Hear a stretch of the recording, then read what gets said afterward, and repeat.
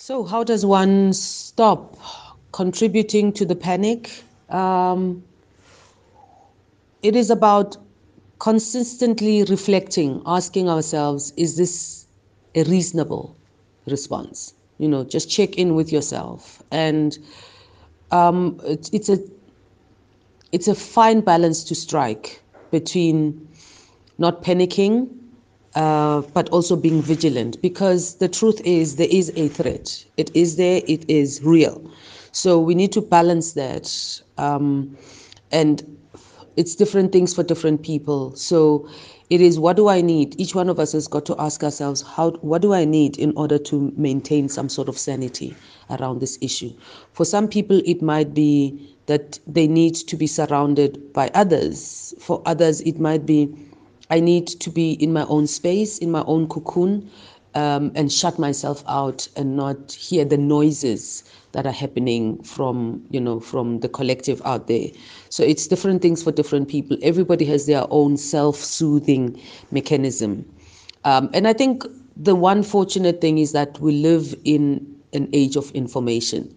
So that's also a gift, but it's also a burden, because we can get overloaded with information until we get so confused and we don't know which way to turn.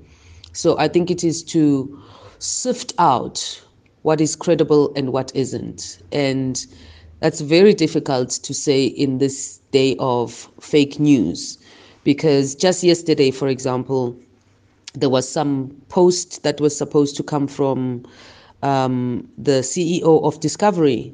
So I spent my time reading it, and it seemed all logical, and it seemed like the sort of thing that would come from the CEO of Discovery, only to then, as I finished reading it, to find something else that negates it, that says he has denied that was his post. So it's very difficult. So we need to strike a balance and test out our what we perceive against prevailing facts in the scientific community.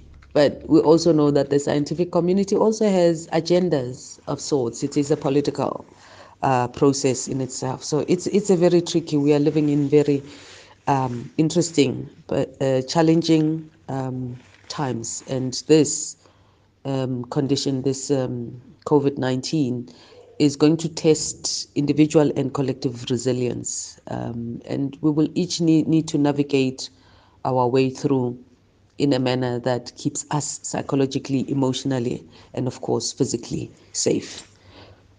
Thank you.